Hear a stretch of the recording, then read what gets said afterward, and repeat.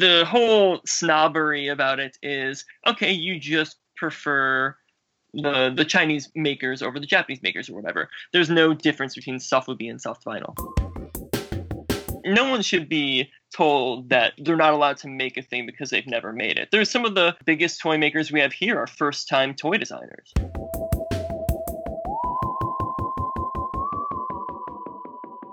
Hey Toy Family, welcome to the Marsham Toy Hour, where we discuss anything and everything designer toys. I'm Gary Ham. I'm Teresa Hawkins. I'm George Gaspar. And George, how's the beautiful Jess doing this week? She's under the weather the way I was last week. She caught everything I had. Oh, man. Oh, no. You actually sound worse than you did last week. Yeah. Let me clear my throat. How's that? Is that any better? No. No, yeah, it's just it all became a big cough and a mess. But now I feel fine. It's just a cough now. Okay. Oh, man. Well, luckily, I don't think we're going to have to talk much today. We're just going to just throw out some questions and let our guests field them.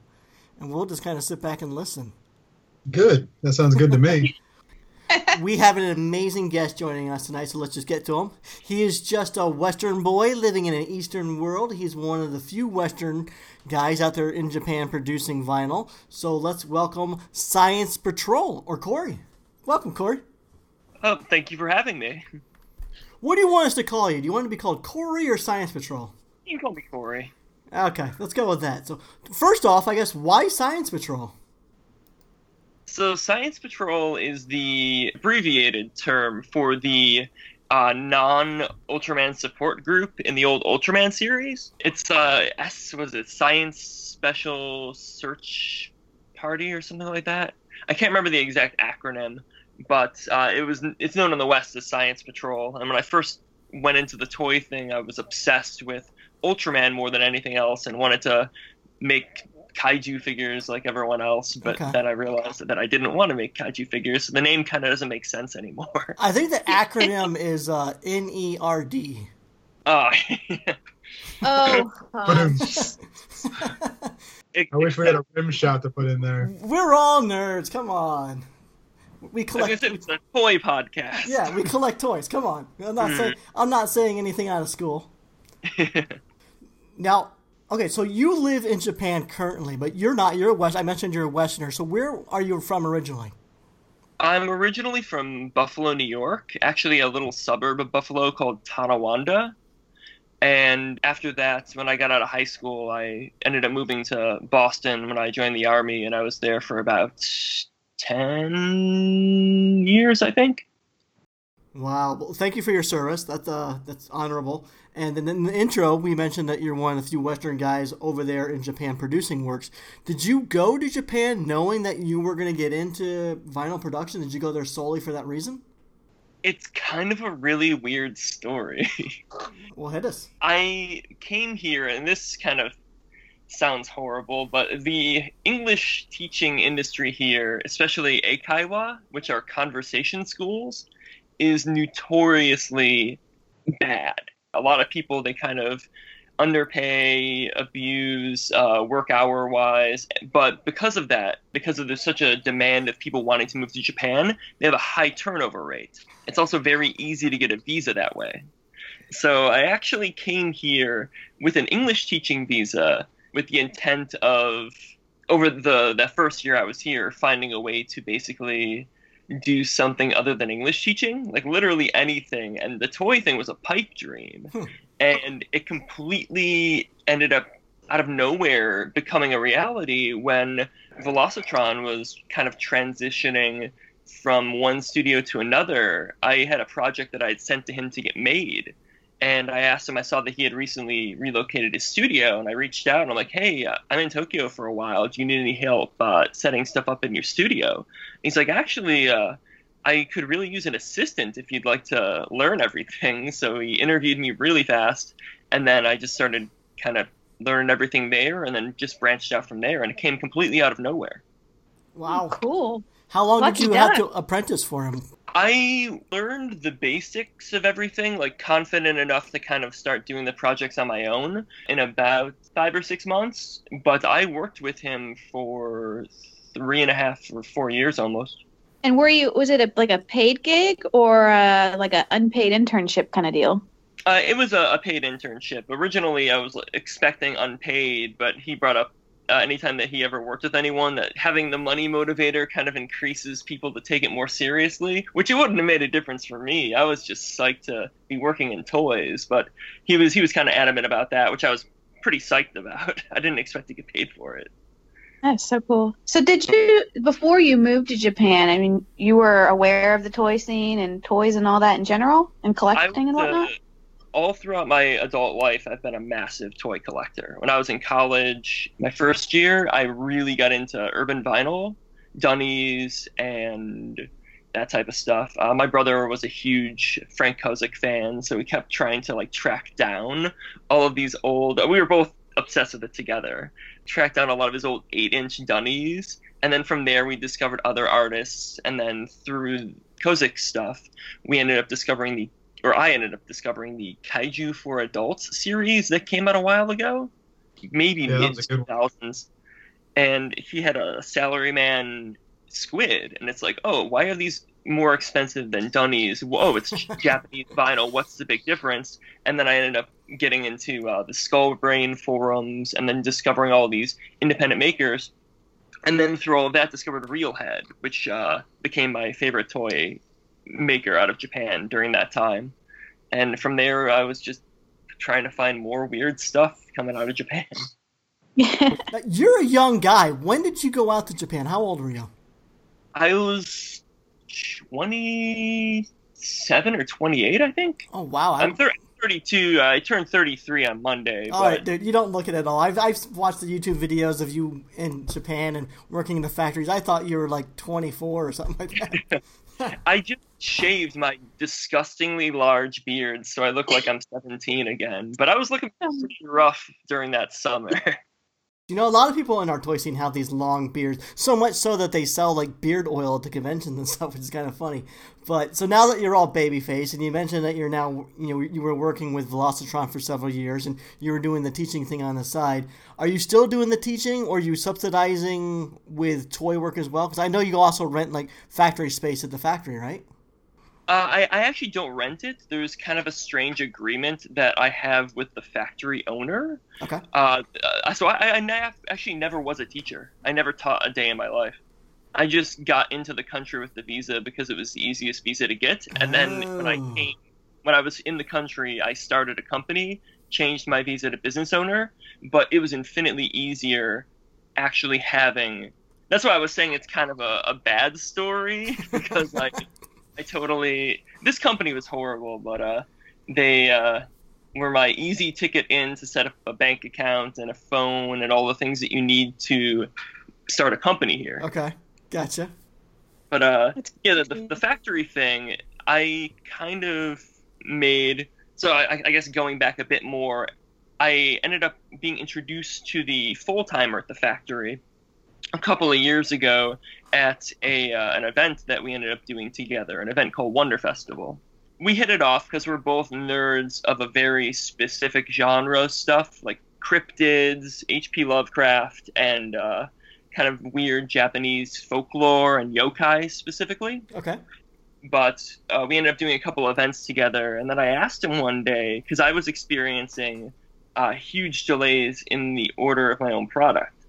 And it's like, that's really weird. I live here. I could physically be at the factory in 40 minutes on the train.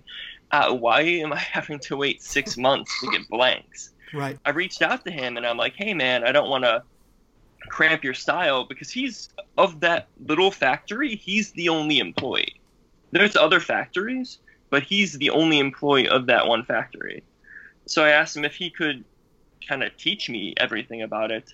And then after about a month of learning everything, because every mold is different, there's all these weird ins and outs of the specific material. Like the clear material is really sticky. There's squishy vinyl that's kind of not super hard to get out, but can warp when you pull it out. Just learning all those things over a month, and then ended up kind of making a deal with the factory owner, his boss, that I would go in and pull all these Western client back orders and start taking the orders directly from Western clients, because a lot of people were using Google Translate, or their agents just weren't sending in orders. Right. And in exchange for that, he would let me pull my own stuff for free at the same time. Oh, okay. And that's your current situation then?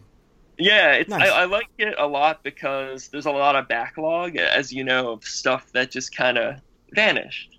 Yep. And like all these pending orders. So being able to kind of not ask someone to do it, but to just go in there and physically do it myself and see that it's done is really, really nice. And the fact that I can kind of pull my own stuff at the same time is the added bonus.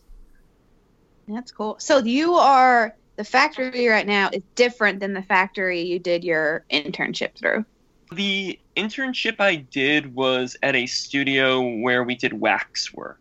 My main job here is I'm a wax prototyper. People send me prototypes. I make the wax master of it. I'll clean it up to a certain standard for software production. Like undercuts need to be eliminated, certain angles need to be fixed, and then it gets brought to the factory for jointing. That was my initial gig. This factory is an actual, like, quote-unquote factory, as in a bunch of machines in a room.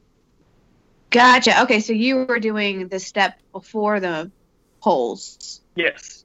At the beginning. Okay. So you were doing like the prep and make the wax pieces that would be used to make the molds. Yep. Whoa, listen to Teresa. So, Teresa, do you understand everything you just said, though? Do you understand the process of it all? Well, so I'll do a quick recap and you can tell me if I've got the general process down, because this will be good for those listening too. But my understanding is you make a sculpt out of whatever, and then you have to make a wax copy of it. And that wax copy is used to make a mold. And I don't know if it like melts into the mold or what, but it's used to make a mold. And that mold is what you pour the material in to slush cast it to make the toy. Yep. The mold is made through a process called lost wax casting, where you take the wax, a joint is added to it we have a joint maker who does, for one part toys, it's like a pour spout for a finger puppet. And then for things that have a cap or two parts, they'll add an actual jointing system, like an arm or a leg or a waist or a neck. Yeah. And then those get put in an electroplating bath. They're plated in metal, and then the wax is melted out of it, and then thus lost wax because the wax is gone. And then they just weld it onto a frame, and then you can just start pulling from there. That's crazy. So for the initial sculpt, is that like, so let's just say theoretically I wanted to make a toy. I could sculpt that myself out of Sculpey or Magic Sculpt or whatever the heck I want and just send it to you all, and you can make a wax mold copy out of any material, really? Yep. Literally anything can be used. Obviously soft stuff would be kind of problematic. You'd have to like shellac it or kind of I think George mentioned he used a piece of food once. Yep, he did. Yeah. Like a vegetable or something. Broccoli. Yeah. Okay. Yes, I did. I looked up that figure. That turned out awesome, by the way. Oh, I still have some. I'll send you some. Oh, thank you. But you can use stuff like that if you find a way to solidify it, because the problem with the wax step is a silicone mold is made, and you're pouring liquid silicone on whatever it is. And if that silicone can permeate that sculpt, there's a really high chance that it's going to warp it or mush it into something that doesn't look like what you were expecting. But we've gotten stuff in wood. I've gotten stuff in clay and metal and 3D printed material. And there's certain things, like the way that you use silicone, if it's Sculpey, if it's metal, if it's resin, which is one of the best things to cast from, you don't need to surface it, like spray it with a surfacer. Anything beyond that, you can make it usable by just coating it in surfacer. Huh. And you don't do any prep? Like, you assume the sculpt sent to you is ready to go? I have a back and forth with a lot of the clients over email, discussing if there's deficiencies with something or if there's going to need to be a change. I had a client recently that had a figure that the arm was a really harsh right angle. It was like a perfect 90 degrees. And those, you run a risk of the joint at the actual inside of the elbow getting torn. So I was explaining to him, like, hey, I need this as two parts to kind of guarantee that this isn't going to come out soft or thin or torn in that area. Right. And what we ended up doing is I just ended up cutting it in the wax. And it came out just fine. Oh. You know, we can do edits here as well. There was a recent project I took on where the hole to pull the arm out of was incredibly small. So I actually had to cut the wrist from the arm to make the figure pull correctly. And that was all done in the wax. So you can either do it in the sculpt or you can do it here. Certain things absolutely need to be done in the sculpt, but there's a lot of stuff like just cutting parts that you can do in the wax pretty easily. Man, but your Whooper, Gary, was one piece, right? No, not at all. Actually, the Fatty Whooper would be considered one piece, but then it has the bottom cap. But the original Whooper Looper, that's several pieces. It had the body, legs, and tail was all one piece. Then the 2 arms were separate. Then the head was separate. And then 4 gills were separate, and those had to be glued on afterwards. The gills are glued in? Yeah, so the head had 6 gills on it, and the 2 top gills were part of the headpiece, but the other 4, because of the angles, had to be done separately. Oh, yeah, because they go down. You can't have stuff upward. So he had to separate those from the head on those 4. Mm. Now, Corey, when someone does send you like an original sculpt for you to work from and make a wax copy of it, is the original sculpt, is that still salvageable to send back to the owner of it, or is it kind of ruined in the process of? Oh, yeah. Okay, then does the factory just hold on to that stuff then? Oh, I always send them back. Okay. Because a lot of times people make different heads for the same body or different bodies for the same head, so you want to send it back to them. As soon as you get the actual finished pulls and everything's fine from the factory, I will throw out the silicone molds for the wax and then send the prototype back to the client. Okay. But sometimes, because a lot of these people making, myself included, we're not experts on sculpting. I have no sculpting or artistic background whatsoever. There's a couple of people I work with who are in the same boat, but they got, I'm inspired to make something, so I'm going to try my darndest to get this thing into a working sculpt and send it off. And when I get it, it's like you can tell that they use like the foil, if they use Sculpey, the foil on the inside that kind of isn't packed correctly, or you can tell this thing's about to fall apart the second the sculpt is taken out of the silicone mold. And I'll tell them, like, hey, we can definitely make this in wax still, but I'm 99% sure that this thing is going to be dust when I pull it out. Yeah. It's just kind of a salvage game at that point. You can do like gluing at the end of it if something breaks off, but it depends on the quality of sculpt if they're going to get the thing back in the exact condition that it was sent. And some of them actually break in the mail as well, which is kind of spooky. We had a couple of times when projects would come in with a big old notice on the top of them saying that it was opened by customs. Uh-huh. And, oh, man. And I've got wax prototypes, too, like some Castellan wax, I think it's called, where it was blatantly like, this doesn't look correct. Just bludgeoned all up. Damn. I just think they open it up, look at it, and then just kind of roll it back up. The mileage varies with who's actually doing the inspection, but it had some pretty weird results with the customs inspection. And then on your end, you're kind of expected to sort of fill in the gaps, I assume? Yeah, and it's pretty easy in the wax. You can just, I got something the other day that the client wrote me, and they're like, there's a hairline fracture on the leg that happened when they accidentally dropped the sculpt. Mm-hmm. And you can see it in the sculpt, but you can easily, it takes 2 seconds to just hit that with some wax when you have the wax proto and just smooth it out like nothing ever happened. Nice. You're kind of like a Mr. Miyagi, but here's a question I have for you. So, you were talking about after the wax stage, you then go to the metal molds, and all the little different parts of the metal mold all get welded onto like one master metal mold. And we've seen photos of these things, and they're pretty substantial in size. And for anyone who's listening, I know this is kind of hard to picture in the spoken word, so we'll include photos of all this stuff in our Instagram account and whatnot. But the factories over in Japan, from what I've seen pictures of, they look about the size of a storage shed or a small garage, something like that. But you guys have made molds for hundreds and thousands of toys. So I've always kind of wondered, what's the storage or library system for all these thousands of molds? Is it organized to where if someone, several years later wants to have another toy made, is it organized enough to where you can just easily find a mold?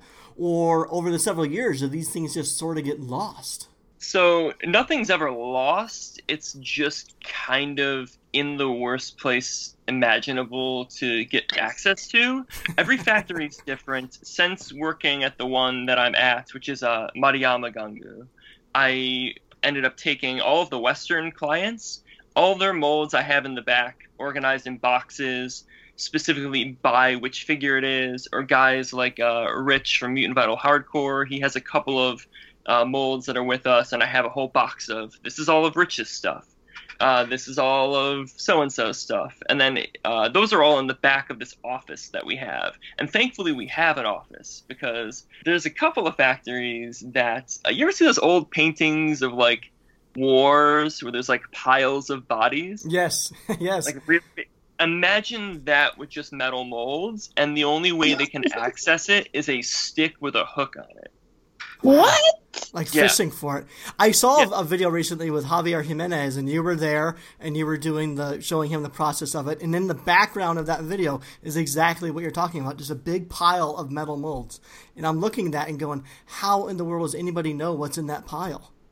That one is actually a small pile, and because it's just me and the other guy working there, we know where everything is in that pile. The left side is all Western clients, the right side is all Japanese clients, and then there's 2 boxes in that area. You can't see the box under the pile, but one is all specifically one particular artist, and then the other one is all another specific Japanese artist. So it's organized chaos. Yeah, it's really helpful if it's just 1 or 2 guys in there where they know where everything is. Right. Some of these other ones, but again, they probably have their own system, because there was a mold that we were looking for that the client, it was the artist is Kappa Squat Toys. It was a semi something. I can't remember the last part of the name, but he was under the impression that mold was super lost because he had a friend here asking the factory for it. And it's like, I guess it's just lost, or he assumed it was just lost. But then I asked the factory owner, and he's like, oh yeah, I know exactly where that is. And it's been years since this thing's been used. So they have like systems of, I know where this particular thing is. I might not be able to know where this thing is, but this thing from 1,000,000 years ago, I know exactly where it is. Yeah, I remember seeing that one on Instagram account. It was like the blood orange one. I remember going through the comments, and there were several people that couldn't believe that toy has been resurrected. It was insane, because that one, the client was kind of hyping it up that it was going to be like a massive pain to find. We got it in a day. Wow. Yeah, it was insane. There's other stuff that we've waited for months. There's been one particular one that it's a weird one. It's actually one of my original molds that I tried to get maybe a year and a half ago, and I still haven't gotten my hands on. Jeez. Gary, your Whooper mold is just chilling in some random piles. Yeah. All right, Sherlock, I'm going to give you a detective assignment. You need to find some Whooper Looper molds for us. I'm thinking that they're on the request list, and they have been for a couple of months now. But I was amazed because you semi recently had the chubby Whoopers, right? Yeah. I would have thought for sure that thing would have been on the top of the pile because they only pulled it a couple months ago. Yeah. But they're pulling stuff every day. So stuff transitions. I need to physically go to these other factories. Again, you're looking at a pile, and the person that runs the factory just has a stick with a hook on it. But you can kind of be like, I think that might be it. I think that might be it. And they're just going one at a time. I want that job. The guy that just sits on a chair with a fishing rod and fishes out molds all day. We once did it in the middle of the night, and he had to finagle moving molds with that stick and hook with a flashlight. Oh, man. Wow. So paint a picture for us. We've had on Robert, he's from Lulu Bell. He's come on and talked about his travels to Japan, and Dada Dub's come on. But paint a picture for people who maybe haven't listened to those episodes of what the factory life in Japan is like. There's really not that many factories. There's a lot. It's mainly elderly at this point, men and women, mom and pop, small shops, but they're up there in age. And from what we understand, it's not something that's necessarily being passed down to a younger generation. So does it excite you as someone like yourself, being a younger guy, learning this trade? Yeah, I was pretty excited when I first asked the full-timer. The full-timer, I think, is 35 or 36. That's He's young. Just a little bit older than I am. He was actually really excited because he brought up the fact that not a lot of people are getting into this industry because it's intense manual labor. It's really hot, and it's pretty dangerous with some things. The chemical that we use is 200 degrees Celsius. That centrifuge thing is like standing next to just a helicopter spinning two hunks of metal in front of you. It's a pretty spooky setup. Mm-hmm. But there was a factory that opened earlier this year that was another young guy. There's a company called Tractor. That's a Japanese production group that does resin and keshi, like rubber figures. And they just opened a soft vinyl factory, and that's kind of a young crew of guys that's doing it, which is actually exciting because it's renewed interest in kind of younger people not only working at these places, but actually investing and starting their own factories. Yeah, for sure. Yeah. So when you say factories, I think a lot of people, our listeners, maybe novices, aren't understanding. They're probably thinking when we say factory, they're thinking of something that's 10,000 square feet, 200 employees. They're probably thinking of something that we've seen out of China. Like what does a factory look like in Japan, and how many are there? So I only know the ones in Tokyo specifically. Off the top of my head, I can think of 8 or 9 in Tokyo specifically. Okay. And each one that I've been to has been more or less the same setup. It's been a house, like the actual house of the people who own the factory, and then over in front of it in a shed or a pseudo garage type structure, they have, and you see these machines in every Japanese toy factory. You have a vacuum. Well, actually, not all of them have vacuums, but I love the vacuum. You have the vacuum chamber, you have the centrifuge, and then you have the chemical bath, and then you have the water bath. Okay. And they're all various sizes. I've seen Shirahama Toy, Dennis is the other. He's the only Westerner I know that owns a factory here. And he has like a vacuum chamber that's so big you can crawl inside, and he's got really, really nice equipment. Because he takes care of it, but he also knew exactly what he was doing when he set it up. And it's like, yeah, I need a giant vacuum for this. I need a big chemical bath for this. There's another factory over in Sumida. I can't remember the name of it. They have a tiny vacuum, and they have 2 very small baths of chemical and water. And they do, because they only pull a couple of toys. Mm-hmm. So it's based on exactly what you're pulling. We have a really big vacuum because we pull so much stuff. And then there's a factory in the same town as us that they don't have a vacuum. They just have a centrifuge. And the guy gets bubbles out by doing, I don't know what, just hitting. I always thought, and I still think, that you really need a vacuum, not for the molds, but just for the material to get the bubbles out of it. Yeah, wow. They're all universally tiny, though, which is the standard for the factories here. It's all tiny, and everything's one at a time. Yeah, so I think real quick, because I know from watching videos you can get a good idea of the process, but for the purpose of the podcast, so the vacuum chamber, you said you use it to get bubbles out of the material. I use it for the material and for the molds because I like pulling 4 or 5 molds at the same time. Okay, so can you like a quick elevator speech of these different things in the factory? Which do you, where do you start and how do you use each of them? The 2 ways that you can get something ready to be pulled, like preparation, is either the centrifuge or the vacuum. The vacuum just basically works as a vacuum, pushes the bubbles out of the pour spout. And it doesn't matter what the weight of the mold is or how many are in there. You can fit as many as you can fit in there, and the weight doesn't matter. But it's slow. It's a slower process than using the centrifuge. The centrifuge is really picky. The centrifuge is quick, but both molds need to have a almost even weight because it's balanced. You have 2 hooks on this centrifuge thing. You have a box in the middle and then 2 arms coming off of it. And those arms, you need to have a mold on each one to balance when it spins, or else it'll go up and down and like my washing machine. Yeah. I put in too many sheets.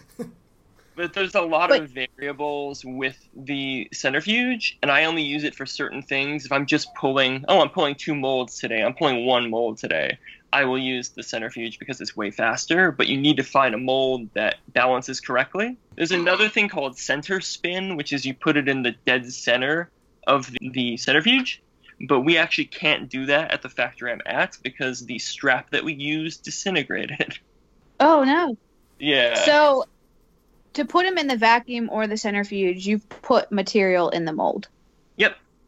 Both processes involve material in the mold. This is after you put it in. This is just you getting the bubbles out and making sure that it casts the figure correctly. Okay. The mold's been built. You've poured material in it. You either vacuum or centrifuge it, and then that's when you put it in the baths. Yep, after those. You dunk it in the bath for a couple of seconds, depending on how thick you want it, and then you empty out the excess. Once it stops dripping the excess out, you put it back in the bath, and then that's when it cures it and it solidifies.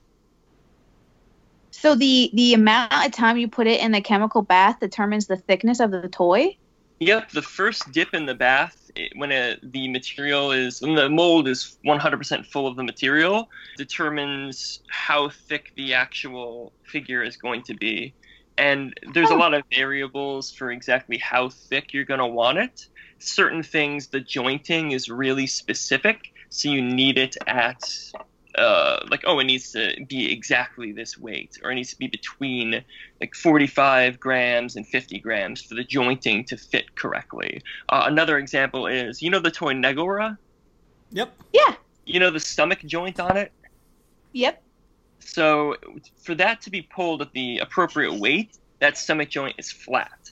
It doesn't have an overhang, but I've seen a lot that have overhangs because they're pulled a little bit too thick. That's kind of the risk of those figures. If you go a little too thick on them, then they have this kind of gross looking overhang. So that one's really specific for weight. And they test all this stuff at the factories. They'll go and they'll actually assemble one to see if it fits correctly, and then they'll mark that weight down and then repeat that weight again and again and again. Cool. So the weight is there's a timing, right? So 5 seconds or 8 seconds or whatever that equates to the weight. Yep. On the first dip, that'll be the thickness, which is then the weight. Cool. See, I always thought the thickness was dependent upon your material. Thicker material makes thicker toys. Hardness is dependent on the material. The material is different hardness levels. So the actual firmness of the vinyl, not the thickness. Oh, okay. That makes sense. Gary, were you going to say something? Because I'm going to get nerdy. No. I'm going to keep going nerdy. No, this is all great. This is wonderful information. Just, again, if it's not making sense to you, just watch the videos we provide. Yeah, the videos are really nice, and we can definitely link over to it so people can kind of watch it. But it makes sense to me, but maybe it's because I watched the videos. So I have a quick question. I don't know. Did we already ask this? Do you speak Japanese? Funny story. I actually speak very little Japanese. How do you get by? I get by with the Japanese I know is very specific to ordering and mold production and those type of things, but pretty easy to get by here. You just pick up enough to go through the day, and I'm learning slowly other things, but yeah, it was a little rough in the beginning, but the factory owner is this man Mariyama-san, who's in his 60s, and he's been making toys for I think 50 years, and he was the last person I ever expected to want to deal with a Westerner who doesn't speak Japanese, and be willing to converse in broken English. And it's mostly Japanese, our conversations. Him and I really quickly developed a visual system. He's like, oh hey, this mold, we need this many in this color. And I know obviously colors and numbers and the names of the things and the names of the projects. So it's not a lot of small talk. It's a lot of, oh, this thing needs to be done, this thing needs to be done. And it's really straightforward. But it works because it's a super visual process. Okay. How long have you been there? 5 years. Oh, wow. Do you read it? I can read katakana and hiragana and some kanji, but kanji is incredibly variable. One kanji could means several different things depending on if it's a Chinese rooted word or if it's a specific take on another, or it can just be read different ways, or like pronouncing a word, like the kanji for water can be mizu, it can be sui, it could be, I'm sure there's another one. I don't know all of them, but I'm just an ignorant idiot because I thought Japanese written was just Japanese. I didn't realize there were so many different regions and interpretations. There's dialect too, which is really not frustrating but confusing. We went to Aomori, which is up north, last month, and they speak a different dialect, and it was really confusing because what I knew, I was trying to converse with people, and it's like, they have no idea what I'm saying. No, Gary, you're not alone. I'm literally sitting here like, wait a minute, what the hell did he just say? Like, it's not Japanese. Cool. What is it? Oh. Yeah, I was like, wait, what?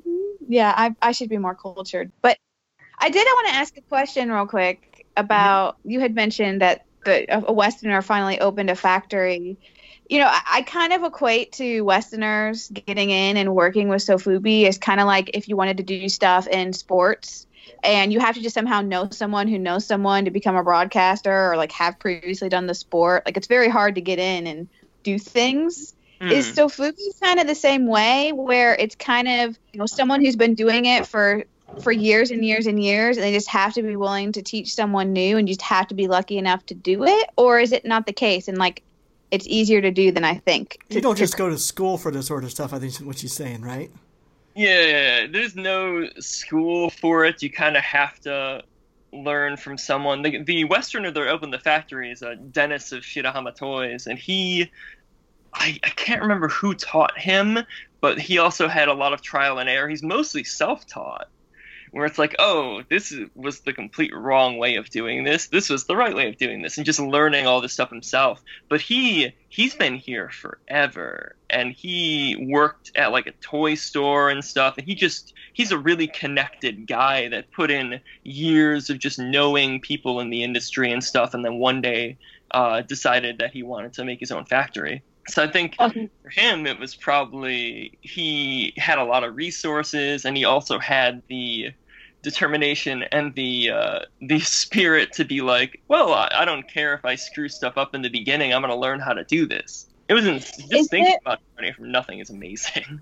Yeah, I mean, it's just like I know the Fubi in Japan are kind of synonymous, like that, but like thinking through the way stuff's done, I'm like, could someone create a Sofubi factory here? Theoretically, you could, but the material that we use isn't exported, and a lot of the material that you can get in the West, from what I understand, is the stuff that they use in Mexico and the stuff that they use in China, which... Gotcha. It depends. There's the stuff that we use is just liquid vinyl. It's made by there's different companies that produce it, but the one that we use at the factory I'm at is called Plastisol, and it doesn't have a smell. It is just pre-mixed liquid vinyl. And the stuff I had, one of the most headache-inducing things I get is a lot of these people that open factories in China will send me just kind of rude messages on Instagram being like, hey, can you get me liquid vinyl? It's like, no. And one guy actually took the time and explained why they want liquid vinyl so bad. And it's because a lot of the companies there use like a powder or some kind of like powdered vinyl that they have to mix oil with and then mix it together. And it smells horrible, and a lot of times uncured parts will be sticky and gross. There's factories that can do really great stuff, like I can't remember the name of it. I'm going to remember it now. But Mike Scottum, this American artist, released some toys through a Chinese company, and the vinyl they used was fantastic. Like, you couldn't tell the difference between Japanese vinyl and that.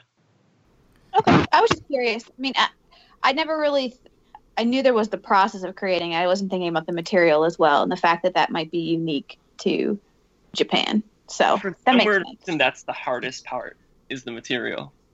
How do you get material? Do you like order it? Yeah, The factory I'm at has a contract with the company that produces Plastisol, as well as all of the other companies that produce vinyl, and they just order it from the factory, or from the vinyl producers. Okay, so how about then when an artist needs to order up like a special order base color? Because I've heard that on hand you guys have black, white, and glow in the dark are good on hand. But if someone wants a very specific color, for the listeners, we don't just say, oh, we want an orange, we want blue or baby blue. We need to provide something what's called a PMS, which is a Pantone matching system. So we provide a very specific color that we want the factory to match. So how is that Pantone color made? Are you given just a series of primary colors and you have to mix that yourself? Or is the factory almost like a Home Depot to where they can take your paint chip and match it exactly to that Pantone? How does all that work? So I've never physically been in the stock warehouse for the Cobasol company, but I think it is kind of like the Home Depot. Okay. Because you give them the Pantone, and then they mix the pigments, and I was shocked as to how accurate they could get that liquid vinyl. Wow. And so how long does it take to receive a special order? It takes about a week or so to get certain, like, oh, I want this specific shade of purple. They can then mix, like, oh, this purple and balance it out with other pigments. So base vinyl is what everyone calls milky. The word for it's nuhaku, which is like, it's no color. It's just blank vinyl. That's your base. You mean raw vinyl? Like no colors added? Mm-hmm. And by default, when you say milky, do you mean literally it looks like milk? It's like kind of a translucent-y white. A lot of people I knew were asking and say, oh, is white the base vinyl? And people just add color to it. And it's actually this milky vinyl that's the base vinyl. And then the pigments are added to that. Or glow is just, for the most part, milky vinyl with glow powder in it. Okay. So they take these colors, and I think it's similar to the Home Depot where you give them a Pantone. You can also bring in – I've had them do color matching on just other toys. Like, oh, this client wants this exact same color of this toy for this specific run. Like, oh, like Devilman. They want this color from this Devilman figure. I'll bring them the toy, and it helps if it's you physically have it in hand or like a photo of it is the second best option, and they'll go and they'll match it based on that. Okay. So is vinyl when it's wet kind of like paint when it's wet, where when it dries or hardens, the color changes a bit? Yeah. Like sometimes the vinyl will look exactly like the material, and other times, like that orange that I had recently posted and pulled, it's like a really vibrant orange, and the actual material itself kind of looks like candy corn orange. Okay, so a little less highlight. And also, the big one's clear. Clear vinyl is actually white. When you pour it into the molds, it's actually like a white-looking material, and when it cures, it becomes crystal clear. Huh. Yeah, I have another question about colors and all that. When a lot of these crazy limited sofubis get done in like multicolor vinyl, where there's like a bunch of them poured in together and swirled and everything, mm-hmm. You know, in the process of filling it, you have to fill the mold completely. So then these colors are just mixed, and you have to pour them into what, like one bucket that's just like a slop bucket of color? Yep, and then you get brown. So does that brown, like, do you end up having to charge a client more because you then have this leftover brown sludge, or do people ever order the browns just to have ones to paint, or what do you do with all that extra vinyl? So when people order marbled vinyl, it will almost always cost about twice the price of a normal pull, because you're kind of polluting two materials at once, and you're making it into an unusable color. It's not unusable. We use it for test pulls. We use it for things that are completely painted. But yeah, the client does pay more for the marble because of the tainting of the vinyl. I want to get some stuff in that brown. I'd like to see what that looks like. It's pretty good. We've gotten some really fantastic vinyl mixes, and if you mix like pearl and stuff, you can get pearl brown that actually looks really. We got like a perfect chocolate color from a marble result somehow. Yeah, that's pretty cool. There's some cool experimenting you can do with all that. It's what I like. I'm screwing around with the molds is to figure out exactly what colors work together for, because we can't marble at our factory. We just do like this mixing process where you fill the mold completely with one color, you empty it out, and then you just have the trace amounts of that color on the outside, and then you pour in a new color, and then you put it in the vacuum or you pour it in the centrifuge, and it mixes them like that. But it's more of a diffusion type of mixture as opposed to a straight up marble. Ah, okay. The best example that we did for the marbling or the mixing vinyl was actually the Mutant Vinyl Hardcore DX Sludge Demon figure. It has incredibly deep recesses for details, so it catches that vinyl. And then when you pour in the other color, it has ribs like a big skeleton front. So those ribs are all one color and the inside of it's another color, and it looks really good. And for that method to work, you kind of need deep pits like that. Gotcha.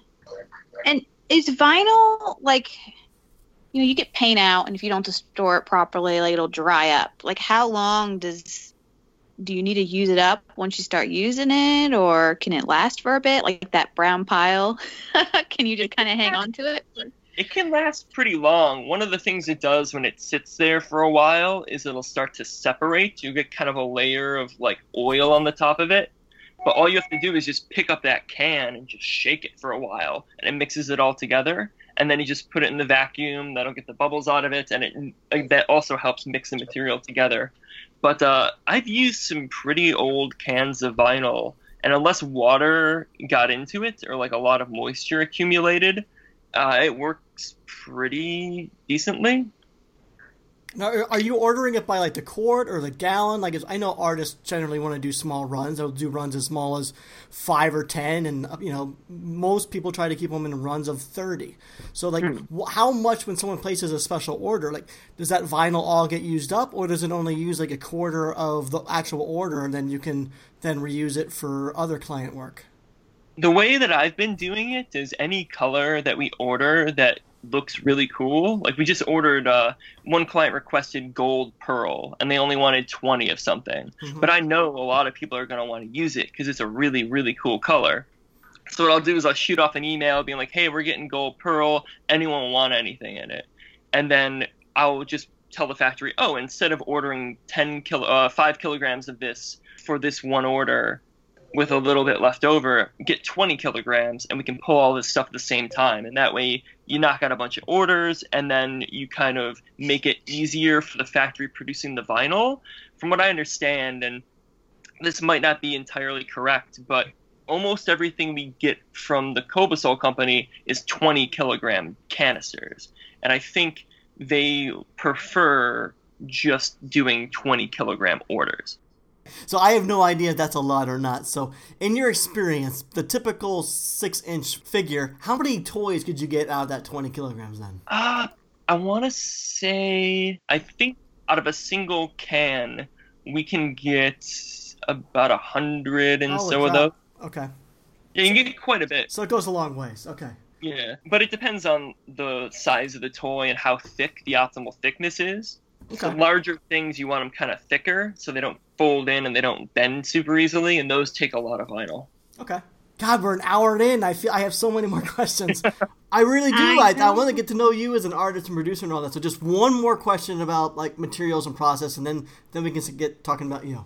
Oh, okay. Okay, so we've been talking a lot about materials, and there are people out there that are very particular about the terms for the materials. And I sometimes avoid conversations with people to avoid getting into it's this type of material sort of conversation. So you're in Japan. Can you explain the difference? Because there are people out there that will say sofubi and soft vinyl, they're not synonymous. They're two different things. If it's a soft vinyl coming out of Japan, we're supposed to call that sofubi, and it's a soft vinyl out of any other country, then it's soft V or soft vinyl. Is this true from your perspective? So if you ask pretty much any Japanese collector of soft vinyl, they will say sofubi is soft vinyl. It's the same thing. It's just the word. It's a shortened version of the word. Softubinal is softubinal because there's no character for V. So softubinal, sofubi, sometimes written as soft V. is the same exact thing as soft vinyl. It's just the word for soft vinyl. They use it in advertising here for the new Ultraman soft vinyl toys, which are 100% made in China. It's called the Ultra Monster Sofubi series. The blog Sofubi Road, which is put up by Medicom, refers to everything as Sofubi, and every person I know who is Japanese, who I've asked about it, has said the same thing. Yeah, I don't understand why Westerners are so adamant about only calling it like Sofubi, as if there's a problem with soft vinyl or Sofubi. Like, oh, you can't imitate Sofubi. It's the same exact thing. So what you're saying is like this sort of snobbery use of the two terms. It's just something that the Western collectors have made up. The word itself is like being misunderstood by the West and being picked up as this. Oh, it's Japanese only. It means Japanese produce only. And the way that they actually differentiate is, oh, there's Japanese made and there's Chinese made. And a lot of people, if it's soft vinyl, they don't care. Like soft vinyl is Sofubi, Sofubi is soft vinyl, and the only difference is, oh, this one's made in Japan, this one's made in China. And there's certain things you can do in China, and there's certain things you can't do in China, and there's certain things you can only do in Japan, there's certain things you can't do in Japan. So the whole snobbery about it is, okay, you just prefer the Chinese makers over the Japanese makers or whatever. There's no difference between Sofubi and soft vinyl.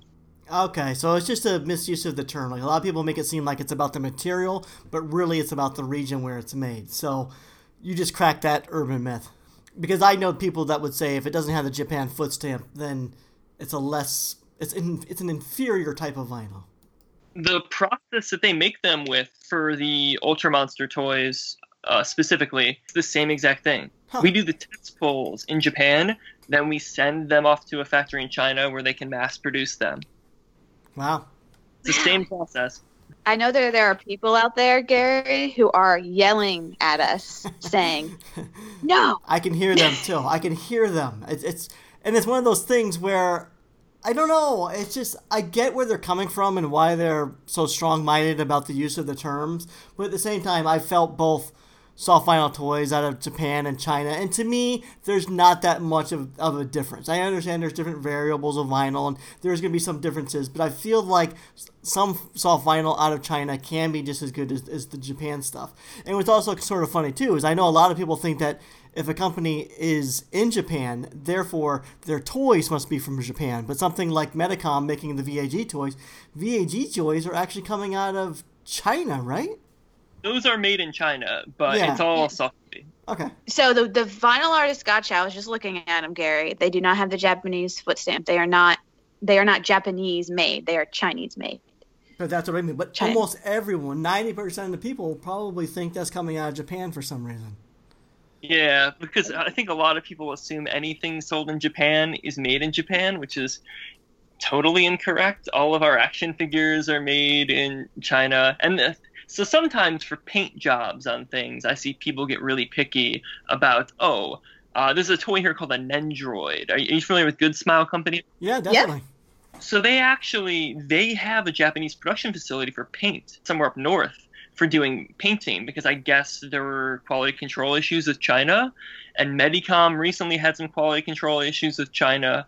But that's one or two factories that are having these issues. The stuff Unbox is putting out is the same quality as the stuff that you're getting in Japan. Yeah. And a lot of it, like the stuff I was talking before with Mike Scadam's figure, Gums Production is the name of the company that Mike Scadam used that had very similar quality to Japan. The one finger puppet that he had made, it's indistinguishable from Japanese vinyl. You would swear it was the same thing. And a lot of these places, there are other variants of liquid vinyl that people are using if they haven't gotten the ability to actually get the material that we use here.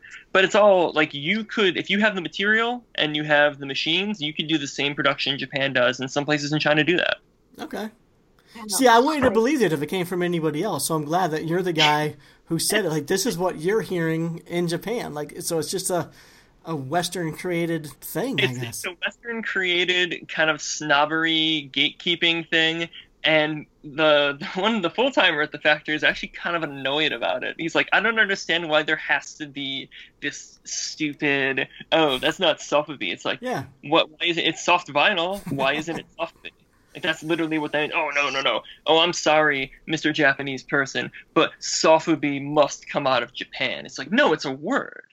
And Javier is actually one of the big guys on the forefront of, hey, there's no difference between this. Sotheby is Sotheby. There's just Japan made and China made. And a lot of people, and he would know better than anyone else because he's like a really popular toy maker working in both mediums, collectors don't care. Good. If the paint job's done, if the quality of the product's good, it doesn't matter.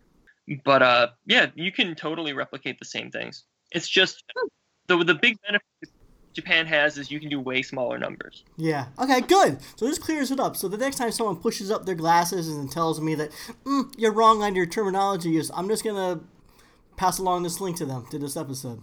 Mm-hmm. Say tomato, tomato. Tomato. Exactly. Yep. Okay, good. Finally. Now we can move on to getting to know Science Patrol. But before we get to you, we have to take a little break and mention several of our amazing sponsors. So for all your designer toy desires, we have 2 amazing stores for you. First off is 3D Retro. 3D Retro has a beautiful brick and mortar location in Southern California. So if you're in the area, be sure to check it out. But if you can't make it to the shop, visit them on the World Wide Web at 3dretro.com. Also, Strange Cat Toys has been a very loyal sponsor for us, so give them a look at strangecattoys.com, and for being a listener of this show, you'll receive 10% off your entire order by using promo code MARSHAM at checkout. And for all you iPhone users, Strange Cat Toys now has an easy access app available for download in the App Store. Just search Strange Cat Toys. And then for all your latest and greatest in toy news, be sure to like and follow the 2 wonderful blogs, SpankyStokes.com and the ToyChronicle.com. The Toy Chronicle is also available via an app, so just search the Toy Chronicle on any one of your favorite app stores. Okay, let's get to know Corey. So Teresa, you go first. Throughout this whole time we've been talking, you've been talking about things that have been pulled and whatever. And I don't know, I'm just looking around my room and I'm curious how much of stuff I've bought that you have actually pulled. What are some big names? Or a Byron, or a lot of the Max Toy stuff, or almost any Western designer who's working in Japanese soft vinyl, I most likely will have pulled it if it was made in the past 3 years.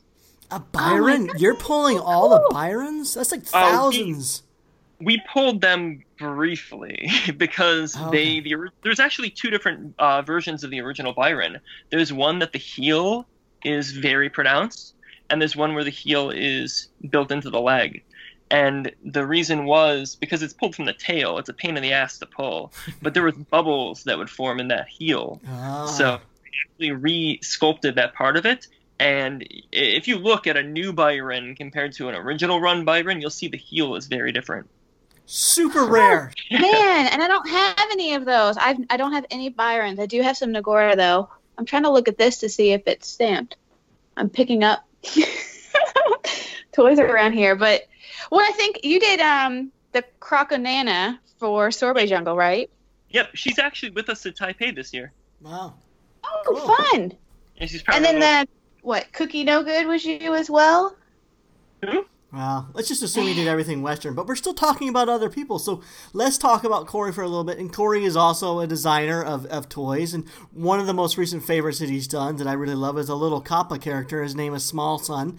And so that's your design. You sculpted it. You did 100% everything for this toy, yeah?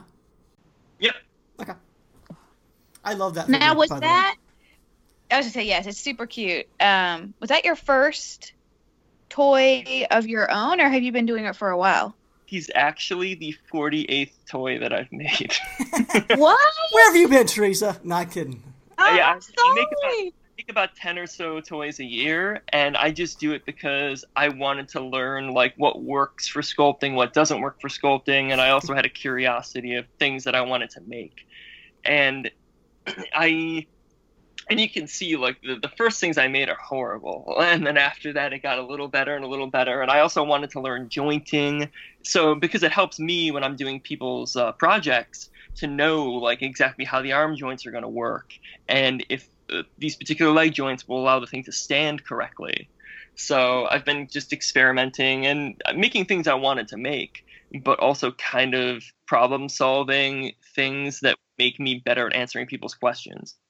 So if you've been doing toys for this long, is your Store Envy online store, that is 100% your work, everything you post there? Everything that's on there is mine, except for I recently posted, there's a couple of figures I've done for other people, or like with that Kappa Squat Toys figure. He was like, oh, hey, thank you so much for finding that mold. You can sell these ones. So I ended up putting those on my store. But everything else is 100% mine. It'll say if it's another artist's. So, okay, there's two things I saw that I like. There's like a little baby catfish, Namazu. Yeah, it's just the Japanese word for catfish. Are you going to make more of those? Because they're adorable. Oh, yeah, I actually have several hundred laying around. At events, we usually have like a small pile of them. And at Design Fest, which is an event that happens twice a year here, we actually have a gachapon machine. We've been making little gachapon toys, I think, almost as long as I've been making toys. I think maybe 4 of those 5 years. We had like a machine where we'd have little minifigures that you could buy. And it's funny now that everyone's kind of making gachapon toys, I feel like I should focus more on making smaller stuff. But yeah, we got tons of those. Yeah, list them or bring them to Decon or something, because I want one. They're cute. Speaking of DesignerCon, Corey, how often do you get outside of Japan? Because it feels like in Asia, it really does seem like every other week there's a huge toy convention going on. Actually, just this weekend of record, we got Beijing Toy Show and the Singapore Toy Games and Comic Convention coming up. So by the time the listeners hear this, those conventions are gone and over with. But do you go to a lot of conventions outside of Japan, or do you primarily stay focused inside Japan? I stay in Japan for the most part because there's so much work to get done here, and there's also so many shows that happen just here. Yeah. But the one show I do travel for is Taipei Toy Festival. I do it with a group of friends who I've been doing a lot of stuff with, both toy-wise and just like professionally bouncing ideas off each other. So that's my big leaving the country show. But I send stuff out to art shows as well. Like Wonder Goblin has a show in Georgia at the end of the month. So there's some stuff there, and I'm sending stuff to Decon and all that. I try and have a presence at as many events as possible, but kind of becoming a bit overwhelming, especially with all the Asian shows, where I had to send like stuff for Singapore and stuff for Beijing and stuff before that was Hong Kong. Yeah. And it's a lot of shows. Oh, I bet. I mean, it's kind of funny because today everyone seems to want to work with a Japanese company to help produce their toys. But when I first started collecting, there was a very small handful of Western designers that were manufacturing their toys out of Japan. It was, maybe Tim Biskup and Paul Kai-Chu and a few others. But today, it seems like every Westerner wants to find some sort of contact in Japan to help make toys. So how are you dealing with the influx of designers wanting to have toys made in Japan? I do kind of a balance thing where I used to just accept almost every project if it was something that the person had clearly thought about and they really were dedicated to making it. But now it's become so overwhelming that you kind of have to, I don't want to say vetting, but new people, you have to kind of vet that they're serious about it. Yeah. Because there's been people who have bailed on paying invoices for toys or invoices for entire productions. And that's something it's never happened to me personally. I've been given some cautionary tales, but every week I get 5 or 6 guys writing that they want to make stuff. And a lot of times you can tell when someone wants to make something and they have an idea and they know, like, they might be a collector and they know the shapes and the angles and the restrictions, and they're open to knowing at the end, asking questions, figuring out how to do it. Those are the people I love working with. They're fantastic.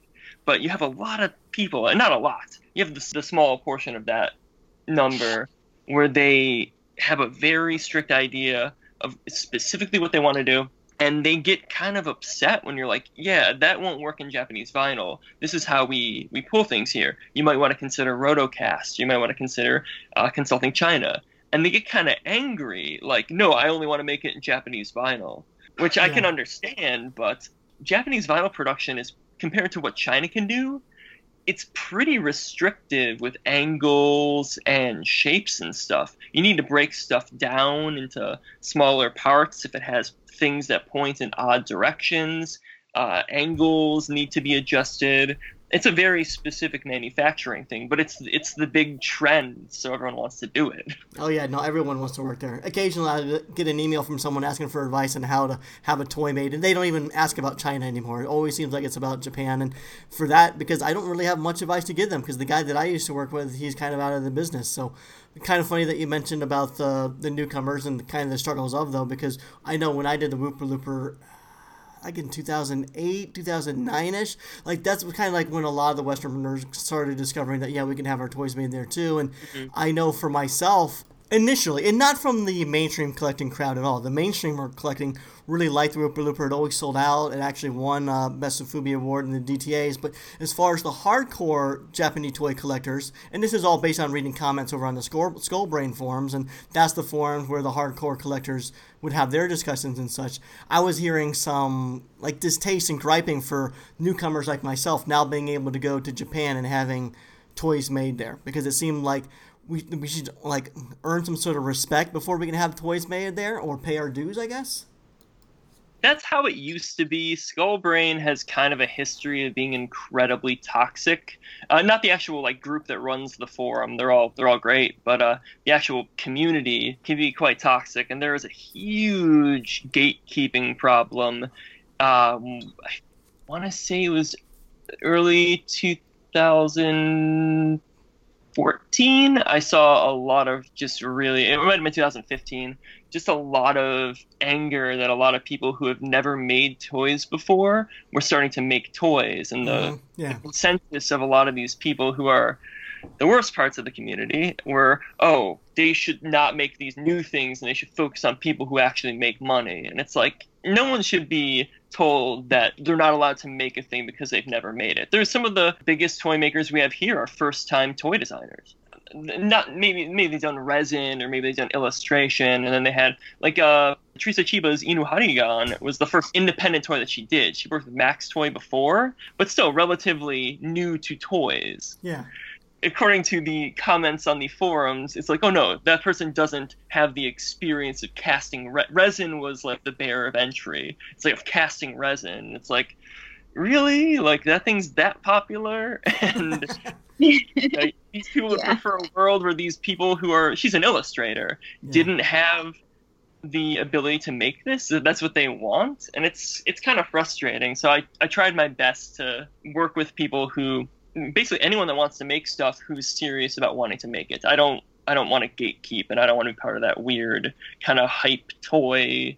Like, it should just be new toys from these like storied toy makers kind of system. I'm sick of that. There needs to be new makers, and then there also needs to be a chance for these people who might be the next MVH or whatever to make these toys. Absolutely. I fucking love that, because it's true. Everyone needs to be given a chance. Like, let's not keep them down. You never know who's going to be, like you said, you never know who's going to be the next MVH or Teresa Chiba or Candy Bolton or what have you. Like, we all started out needing help somewhere. So, saying that, you being a producer in Japan, like, what advice would you give someone who's just starting out looking to have a toy made there? Oh, just send an email to myself, and I think Lulubelle is still doing production as well. I think they're a bit overwhelmed as well, but it's a slow process. But stuff will get done. The most important thing, though, is knowing exactly what you want to make and how you want to make it. And if you're going to sculpt it yourself, the way I learned basic systems for arms and legs and necks and just sizes was I just bought a couple of blank figures of different toys and just heated them up, took them apart, and just kind of studied them. Like, oh, this is how this works. This is how this works. Oh, this is why these are pointing downwards. This is why this is a separate part. And just having that understanding helps you. And that's strictly if you want to sculpt it yourself.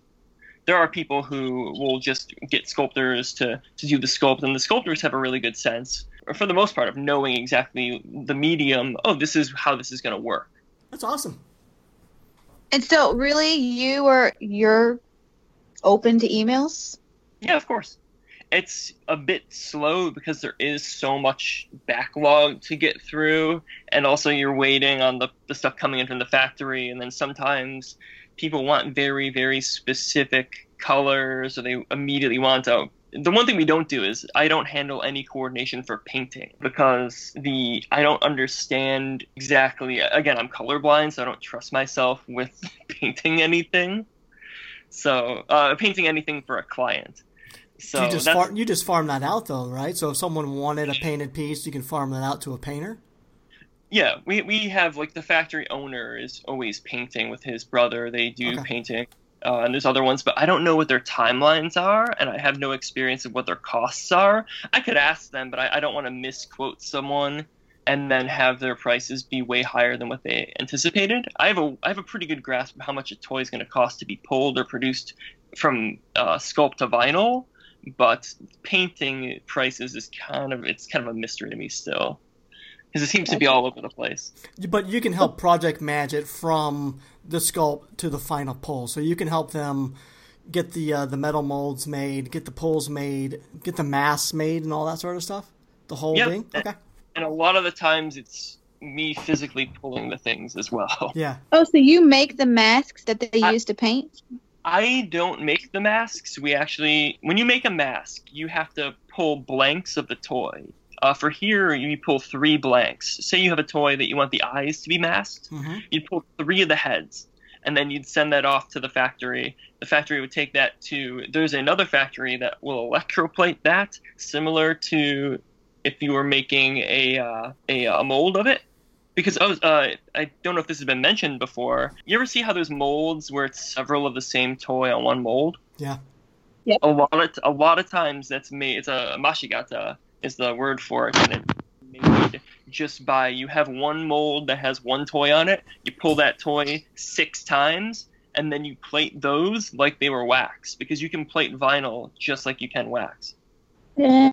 And then they just heat it up and pull it out, and then you have 6 of the same thing without having to pay for 6 joints, without having to pay for 6 times the wax. Okay. And Teresa, it's very expensive to have the masks made. I can tell you that. I paid almost $1,000 for the kappa, his hair, his little like leaf hair, his eyes, his beak, and his shell, and it was about $1,000. Yeah, it's not cheap. No, definitely not. You got to make a lot of toys to recover your costs. Mm-hmm. It was the most soul-crushing part when I got the invoice for my masks, and it was more than my joints and my mold. Yes. Like, this is totally optional. I can totally relate to that. It's no joke. I mean, people prepared. If you're going to have masks made for your toys, it's expensive. So, let's move on. Let's talk about your little skeleton guy. So I saw that recently. That's one of your probably newest toys that you've made. And that guy's pretty small, and it's like, how many different parts on that? Like 7? Head? Yeah, he's got 7 parts. 7 parts. Both legs move, the waist moves, the neck moves, and the arms move. And I'm thinking about actually making another set of arms for him for a future release of it, where the hands or the forearm and hand will also be separate pieces. I wanted to see how many jointed parts I can put on a tiny little toy. Yeah, how big is he? He's like 3 inches? He's pretty small. He's a little more than half the height of an iPhone 6S. Okay. That's pretty small for that many parts. Very specific form of measurement. It's a good size. It feels good in hand, but it looks like the perfect size. Like Teresa, she loves that small size, so it's perfect for her too. I love small stuff because you can fit a bunch of small stuff on one mold. Yes, that's nice too. Mm. Oh, George, George, you've been to Japan and you've seen the factories and all that other stuff. From your knowledge and what you've seen, do you have any questions that maybe Teresa and I aren't thinking of that would be interesting to the listeners? I don't know. I mean, I think you guys have been asking all the right things, and it's bringing up all the visuals for me of walking through and seeing it all happen. So I think it's a pretty clear understanding. I mean, I think the whole thing about painting is really the part that it's one of the reasons, like for me, Japanese production is harder to use because I like a very specific paint job on things. Yeah. So it doesn't ever no one ever really seems to go that route in the Japanese vinyl. It's always a very wishy-washy kind of thing where it's like, oh, we'll just spray some stuff here and this stuff will be sprayed from this angle and maybe the eyes are painted and it's like black or something like that. It's not really like detailed things. So that's the part of Japanese production that I'm not a huge fan of, is the paint part. Okay. I think everything you've asked has been pretty spot on for what I remember seeing, and I love hearing it from another perspective and from a guy that's actually sitting there doing it. Actually, one of the machines I saw while I was there that I thought was really cool was the you keep talking about the joints and how everything's put together. The one part of the joint, there's the hole, and there's the peg, and then there's the hole on the other side. The machine that I loved seeing, and because the floor was littered with these little discs of many colors, was the hole cutter to get the side with the hole cut out. That thing is incredibly spooky. I don't know what it's made of. I've never seen such a machine. I don't know if it was specifically made for that or invented for that or what it originally was. But talk about that little machine for a minute. So I've only used it a couple of times and then got freaked out by it because when you push it in, when it actually penetrates it, it pops. So your hand is really close to that blade. And I just started hand cutting after that again. But that machine is just a motor that has like a pedal that to the front of it they have this kind of pointed hunk of metal. It kind of like an ice pick or something like that sits in all joints have those dots in the middle of them. Yes. And it sits in that dot, and then attached to that is a blade that you can take like an Allen key and adjust how far that part of the machine is out for the joint size. You size it up, and then you can just push it onto that dot, and the blade will just eat away and pop through the joint hole. And I think it was made just for that. It's such a cool thing. Gary, do you know the part of the toy we're talking about? Yeah. Okay, so when I went to that one factory where that was in the room, the floor, because it's just sitting on the floor, so the floor around it was just full of vinyl discs of millions of colors. Like they're just handfuls of like discs of different sizes and shapes and colors and glitters and swirls and marbles and solids, and it was like the greatest. Like I just want to take a toy and just fill it with all those little discs. Like somebody should just be cleaning up those discs and putting them in other things because they're awesome. I'm amazed no one's ever done that before, because those just get recycled. I think you can't reuse them for vinyl, but I'm amazed no one's ever just filled a toy with them. George, you just started the next trend. It's been marbling, It's been glitter. Now it's going to be this. I don't know. If those things just get thrown out, you should start collecting them and save them, put them in something. That's actually the factory I'm at as well. Yes. They have it in that little back room there, right? Mm-hmm. I have a question about your background, actually. What was it? Did you go to school for art or anything like that, or what was your? I went to school for healthcare administration and archaeology. Wow. When I was in the Army, I worked the first couple years as a human resources administrator, and then switched over to medical corps. So it kind of went hand in hand with that, where I'm working medical administration, and then I wanted to work at a hospital when I was not when I was older, when I was out of the Army. So I decided to go to school for healthcare administration, and then realized I worked at a Boston Children's Hospital for a year, which was fantastic. But it was when I was on the cusp of turning 30. It was like the 27 or 28, and I was like, I really gotta do this stupid pipe dream, or at least try it before I turn 30, or else I'm just kind of gonna settle into working a desk job for the rest of my life, which would have been fine, but would have felt probably unfulfilled. So I ended up leaving there after a year, then going to chase this. So yeah, no background in art whatsoever. When you were in the Army, were you ever stationed in Japan or something? Like, what made you choose Japan as your dream location? Oh, I was just always obsessed with how interesting and weird Japan is. I went back in 2008. My friends and I were always into Japanese animation, video games. I'm a huge fan of tokusatsu, which is like Kamen Rider and Ultraman and those types of live action hero costume shows. Okay. I love those. So I used to just watch all sorts of series in the States, and I was kind of in love with the way that they depict Japan in those shows, where it's just all grayed out and just kind of devoid of any individual personality of a city. It's just kind of it looks like a gigantic gray mass of buildings. And coming here, it's like, oh yeah, it is, and it's awesome. Like it looks really cool. So Corey, we got some listener questions then. Or Teresa, do you have a question before we get to that? No, I was actually going to jump into those.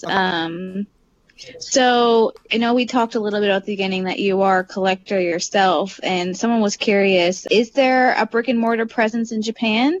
And what's it like collecting from them? I mean, are there a lot of options, and do you visit them frequently and all of that, or is there still a lot of online purchasing? So the big thing here is events. There are so many events in Japan that for the most part people will go and they'll buy at these events. And for brick and mortar, there's some stores, a lot of them are kind of like Shinto Gangu, which is the Real Head store, is only open 1 day a week. And good luck getting anything from there because you're waiting in lines for a while. Cosmonite Alpha is another brick and mortar shop that does releases every so often. Starcase, it's actually a Star Wars fan showroom shop, but the owner creates these bootleg Sofubi of Star Wars characters, which are amazing. And he does releases every so often, I believe, at his shop. So there's a couple of brick and mortar, but the big chain here that's kind of the head of the Sofubi game is Mandarake. They have every Mandarake, save for the one in Ikebukuro, which is straight just books. It's just independent comics.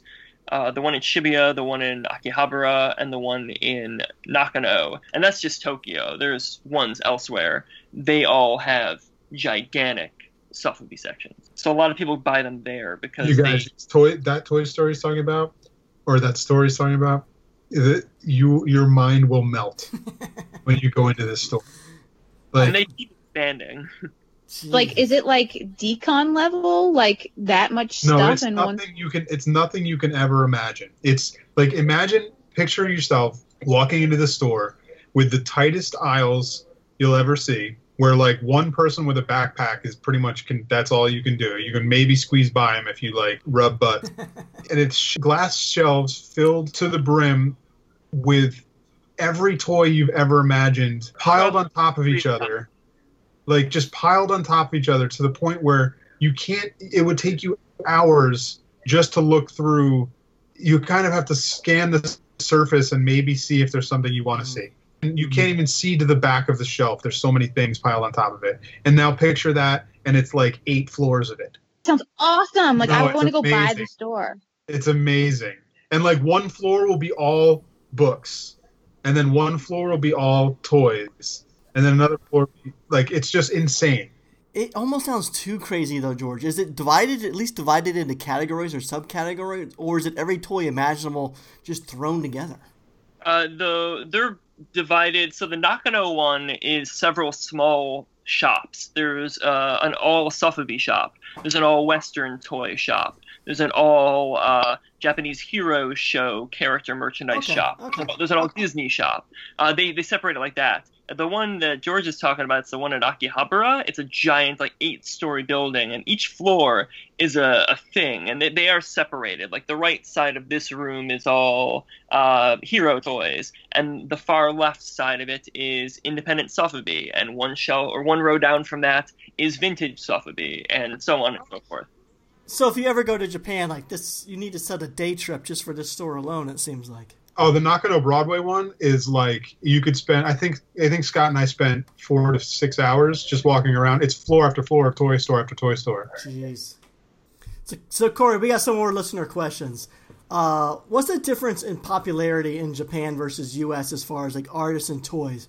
Do Japanese collectors primarily want Sofubi or Kaiju type product, or are they also heavily collecting in the Western toys, or is it just a mixture of collector types?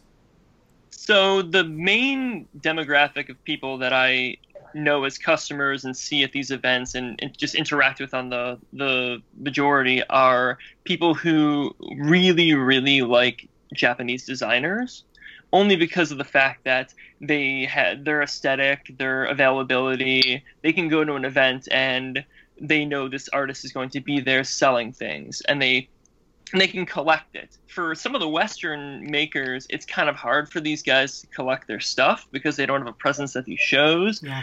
But guys like Paul Kaiju, there's a lot of Japanese collectors get his stuff through either his lotteries or he's done Design Fest a couple of times. For Western makers, it's guys like Paul, Rich from Mutant Vital Hardcore, Splurt, that these guys who are like the kind of the bigger industry guys, and Skinner, guys who are the bigger industry guys in the West, are the ones that actually get their stuff over because they've done releases with Mandarake. Skinner just recently worked with Mandarake on a release of his Giant figure. Okay. And Rich did some Owlies a couple of years ago. But then there's also weird niche ones, like an artist in the West. He's a tattoo artist. His name's Johan Ulrich. He goes by Death Cat Toys.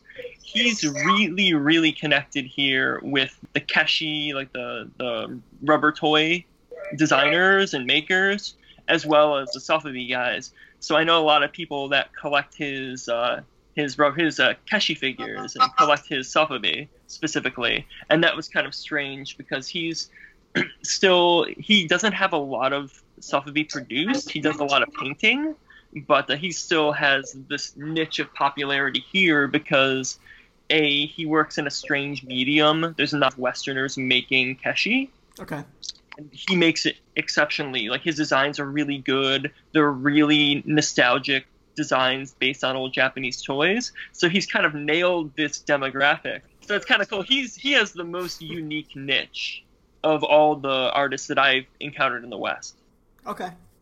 Interesting. You know, it makes me, and it sounds bad, but like as a collector in the US, I find it very hard to get stuff overseas sometimes. So in a way, I feel a little bit better knowing that they kind of have the opposite problem. But it also makes me wonder, like, I know that sounds bad, but I feel like there's like a critical opportunity here for like us to help each other out. Like, I need to find someone, like Corey, I need like a person over there who really wants Western, and I'll get them stuff from like Decon and 5 Points or whatever, and they can help me, and we could just swap and do it's like totally doable. A lot of people actually do that. They'll set up trade groups where it'll be like, oh, I want these things at Wonder Festival.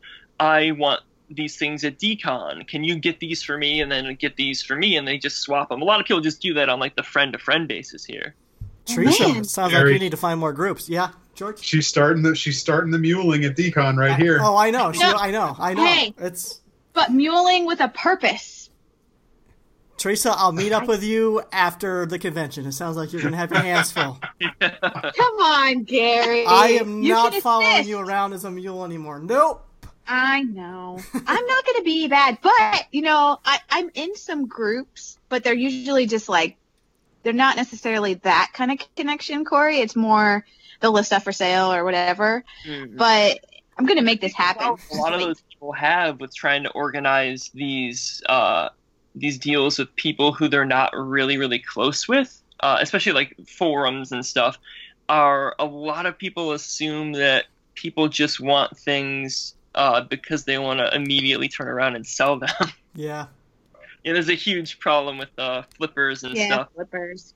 Well, I don't know. You can help give me some cred to make sure they know that I'm legit, and then you can help me. I'll be your hype person for your underground trade of designer toys. We do need a little help in the underground there, though, because we see all these like cool Asia conventions going on, and Don will pop in, or Data Dub will pop into our stomping ground and be like, why aren't you guys talking about this Asia convention or that Asia convention? And really, it's because we don't know much about these conventions. We see, mention of them on social media and stuff, but we've never been to one of these conventions, so we don't know what's the big convention, what's the small convention. And honestly, it's one of these things, too, where ignorance is bliss, because Asia conventions are like the mecca of collectability. Like, things are almost impossible to obtain, so you'd almost rather not know what you can't get. Yeah, it's kind of like a giant tease. It is. It is. And I see stuff. Oh my gosh! So like the events you were talking about, the Beijing Toy Show and the Singapore Toy Game and Comic Convention coming up.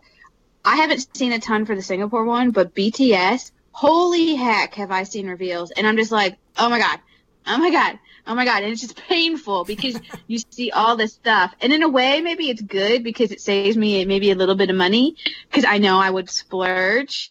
But it's hard. It's so hard to see all this stuff and know the majority of it's probably going to sell there. Yeah. I mean, I want to say the money that it takes to go see an Asia convention, but at the same time, I'm still not familiar enough to know which one I should be going to. Like, I still don't know the difference between what's the big conventions in Asia and which are the small ones. They're all, I mean, I have a kind of an idea, but I don't know exactly. Taipei feels like the biggest one, but every year Taipei stays big, but Thailand was a little bigger this year.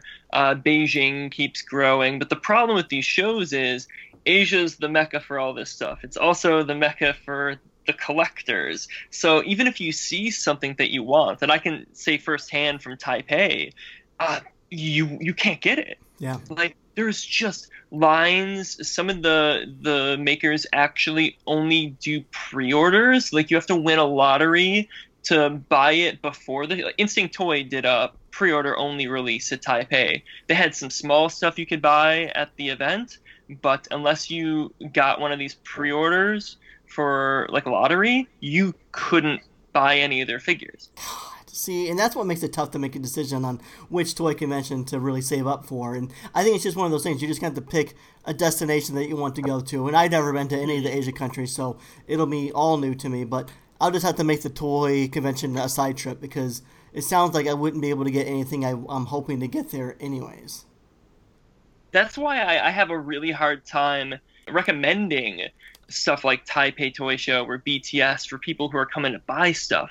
Because if it's a really, like, say you want, like, I don't know if Byron's still popular anymore, but say you want like the new Byron figure, you're not going to get it. You're either going to be there waiting in line for 4 hours before the show with a group of other people who may have, and I don't want to generalize Asian shows in general because you see it in the West too, but there's a huge problem with people holding places in line and flippers, and dealing with that and being a person who legitimately wants this thing and then you spend all this money to go there. It's just I can't recommend it. Yeah. Like, it's one thing to be a vendor and going there and being like, I'm gonna try my luck, or oh, this thing isn't, like, I think Fluffy House had a lot of stuff. I think it was at Taipei. Fluffy House had a lot of stuff, and a lot of it hung around for a bit.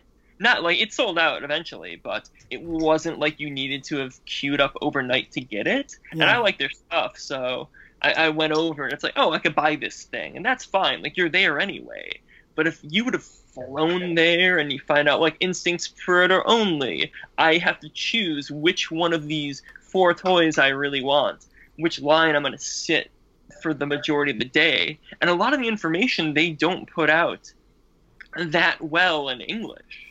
Yeah, there was an event recently, like, in order to buy a certain object, you had to go to the event for the day, and then if you had, like, a receipt or some sort of proof that you were at the event, then what you really wanted was at a separate event the next day.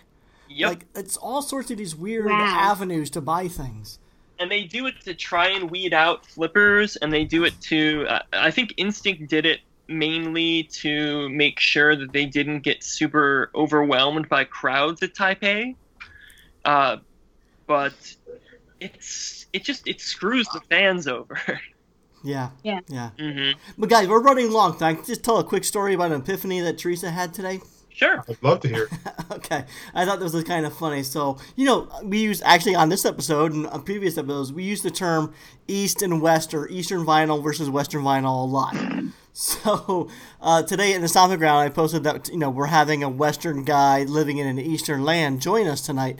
And the light bulb went off for Teresa. Like, I guess all these years she never knew what we meant by that. She just assumed it was like a type of style. Oh. So from that, Teresa's light bulb finally went off, and she finally gets that we were talking about Western and Eastern hemispheres. But for all these years, Teresa, and all the episodes that you've heard us saying these terms, like, what did you think we were saying or talking about? I don't know what I was thinking, but the longest time, there's even been episodes I've been on where you said, like, Eastern or Western, and I just, like, acted like I knew. Yeah, Because like, the New York vinyl scene versus the California vinyl scene. no, I literally had no idea. And I think in my head, I was picturing it meant, I don't know why, but I was thinking like Western and Eastern was like a type of style or something. And then all of a sudden, when you posted that, I actually, and no joke, Googled a world map. Because I was like, wait a minute. Googled a world map, looking at it. I was like, holy shit. It's because the U.S. is on the left side of the map and Asia's on the right. And it's west and east. And I was like, oh my God. I'm sure you're not the only one, but I thought it was kind of funny that it just clicked. All these years or all these episodes you've been listening to us to say these terms and like you're afraid to raise your hand and ask a stupid question, I guess. Hey, every now and again I'll ask, but I kind of try not to do it all the time. And hey, I've done pretty good. No one probably knew that I didn't know. So I'll willingly admit my epiphany. I was happy. I was like, oh, I actually get it now. I love it. So unfortunately, we're totally over on time, so we're gonna have to start wrapping it up. But Corey, thanks so much for coming on. You were a lot of fun. You too, man. Yeah, it's a bunch. Yeah, and we'll have to get you back on because I feel like I could talk to you for a few more hours. But why don't you, for now, tell our listeners where they can find you? So you can find me on Twitter at science_patrols. And you can find me at Instagram at the same thing because Science Patrol was taken. So it's science_patrols. And also, I don't know if this is appropriate for it, but anyone having questions about this kind of stuff, email is honestly the best way to reach me. It's just sciencepatrols@gmail.com. That's on his Instagram if you don't want to remember it. Yep. Corey, just to be fair, you come across as so nice and personable, and I really think I know a lot of people just don't understand how to get toys made over in Japan, but I think with you being on the episode and being, open to producing toys for them, you're going to be getting a lot of people contacting you. Well, I hate to sound like a jerk, but I hate how many assholes are in this scene. Oh, no, there's a lot. And there's a lot of dudes where it's all about, like, hype stuff, like, where every toy's got to be $300 unpainted, and they want to be the next nag maker and all that stuff. I can't stand that. It's just something that shouldn't exist. Things should be priced as if, it's a design toy. It's not a golden statue. I agree. I totally agree. Well, thanks again for joining. Teresa, why don't you go next? Yeah, thank you, Corey. This has been great. Thank you. If you want to find me, you can check me out on Instagram. My username is tmhawk24. George. You can find me on Instagram as well at Double G Toys, and that's it for now. Okay. You can find me at Gary Ham on Instagram or superham.com. This has been the Marsham Toy Hour. We do this every other week, not because we have to, but because we want to. Yeah, George! I like it. So until our next transmission, we're signing off. Bye.